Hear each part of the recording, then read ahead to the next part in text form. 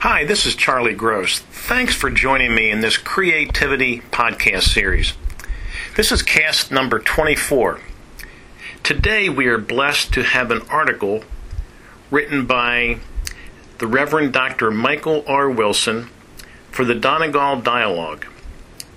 Dr. Wilson is the senior pastor of Chestnut Level Presbyterian Church.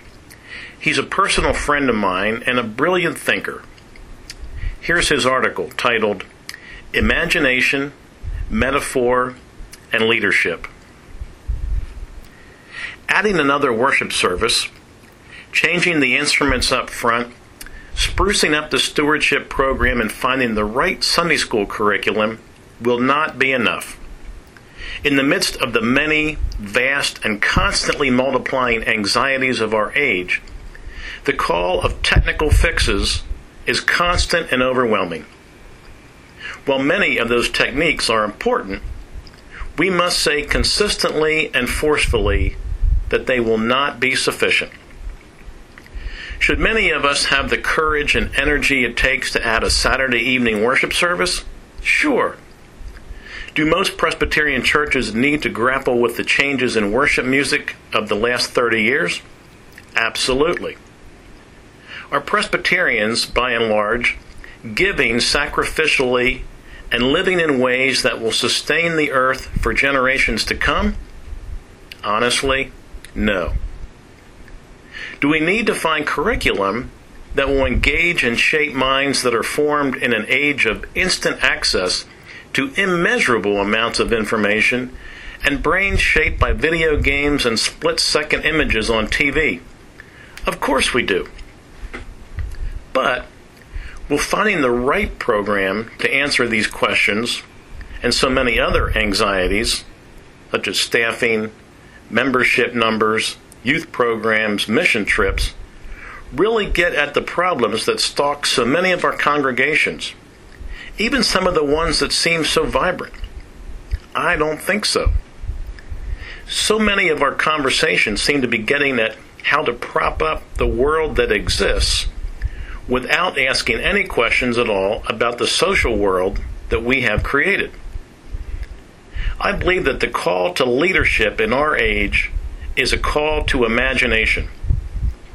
Let me emphatically state that what I don't mean by this is a leader in a room imagining what he or she would like everyone to do and then giving orders or suggestions to everyone else.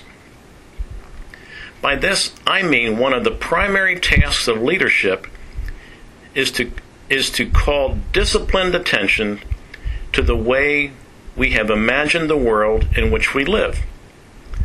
Charles Taylor describes a social imaginary as the ways people imagine their social existence, how they fit together with others, how things go on between them and their fellows, the expectations that are normally met, and the deeper normative notions and images that underlie those expectations.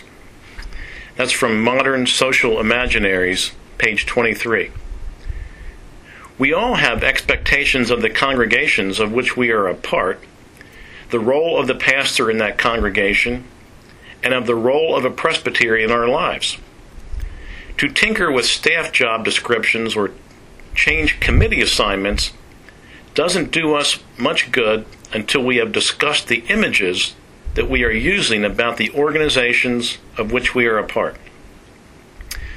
Leadership must engage imagination and image, and we are not making headway as leaders until we are discussing with people the images that we are using. We access reality through the metaphors that we use. And we shouldn't be misled into thinking that we can attach other structures, such as adding a contemporary worship service, or declare ourselves to be a certain way, such as we are now a missional church, without attending to the metaphors that we use to describe ourselves. How many times have we used the image of a congregation as a family? In some places, it is so common that we don't even know that we are using it. But family is an image that immediately takes us into a certain imagination of what church is. And while I'm aware that for some it is a happy image, I had good parents, and for some it is a painful image, my family is a source of distress and damage. That is not my primary point here.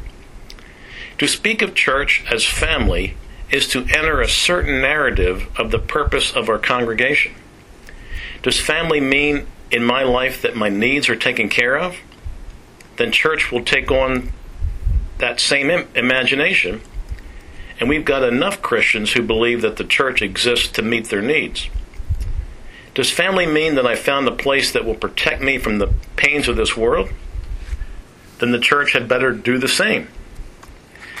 The task of leadership is to raise awareness of these images and help people discuss them, so that they can claim God's goodness in those images and also be formed by other biblical images of God's people.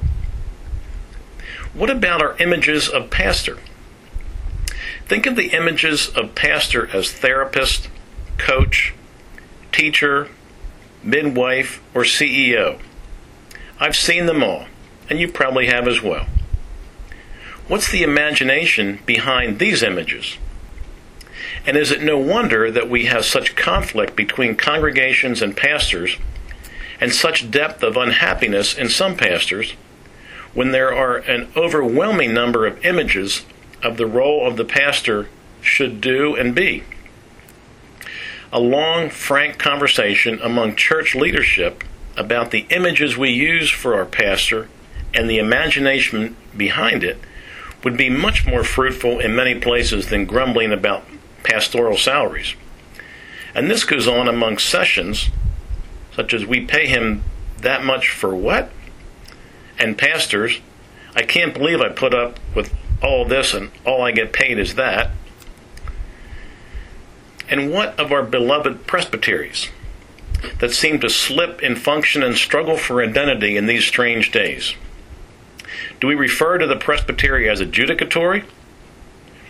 What we need to come to grips with is that this is an entire imagination, a socially constructed imagination, and one that Joseph Small talks about brilliantly in The Travail of the Presbytery.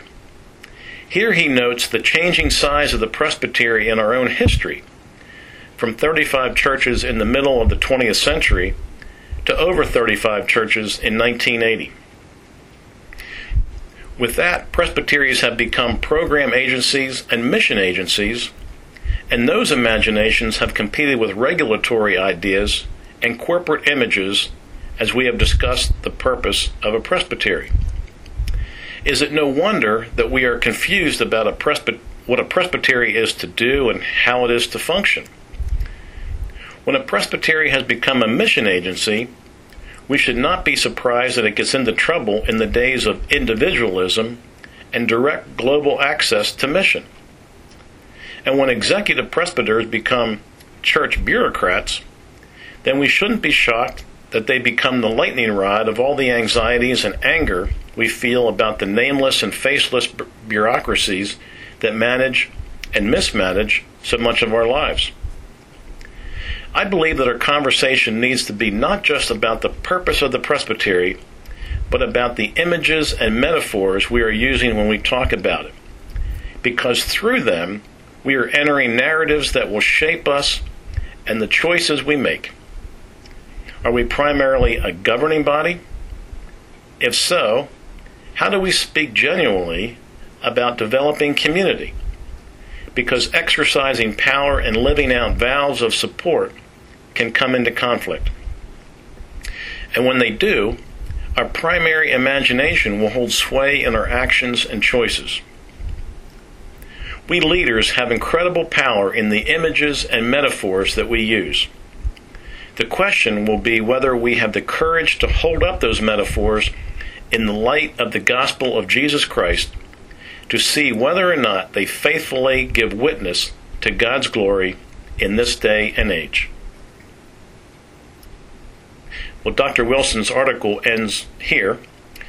I invite your responses to this article You can send them via email to cwgross@gmail.com. That's gmail.com. Until we meet again via podcast, may God give you courage, energy, hope, and creativity to serve Him and one another. Goodbye.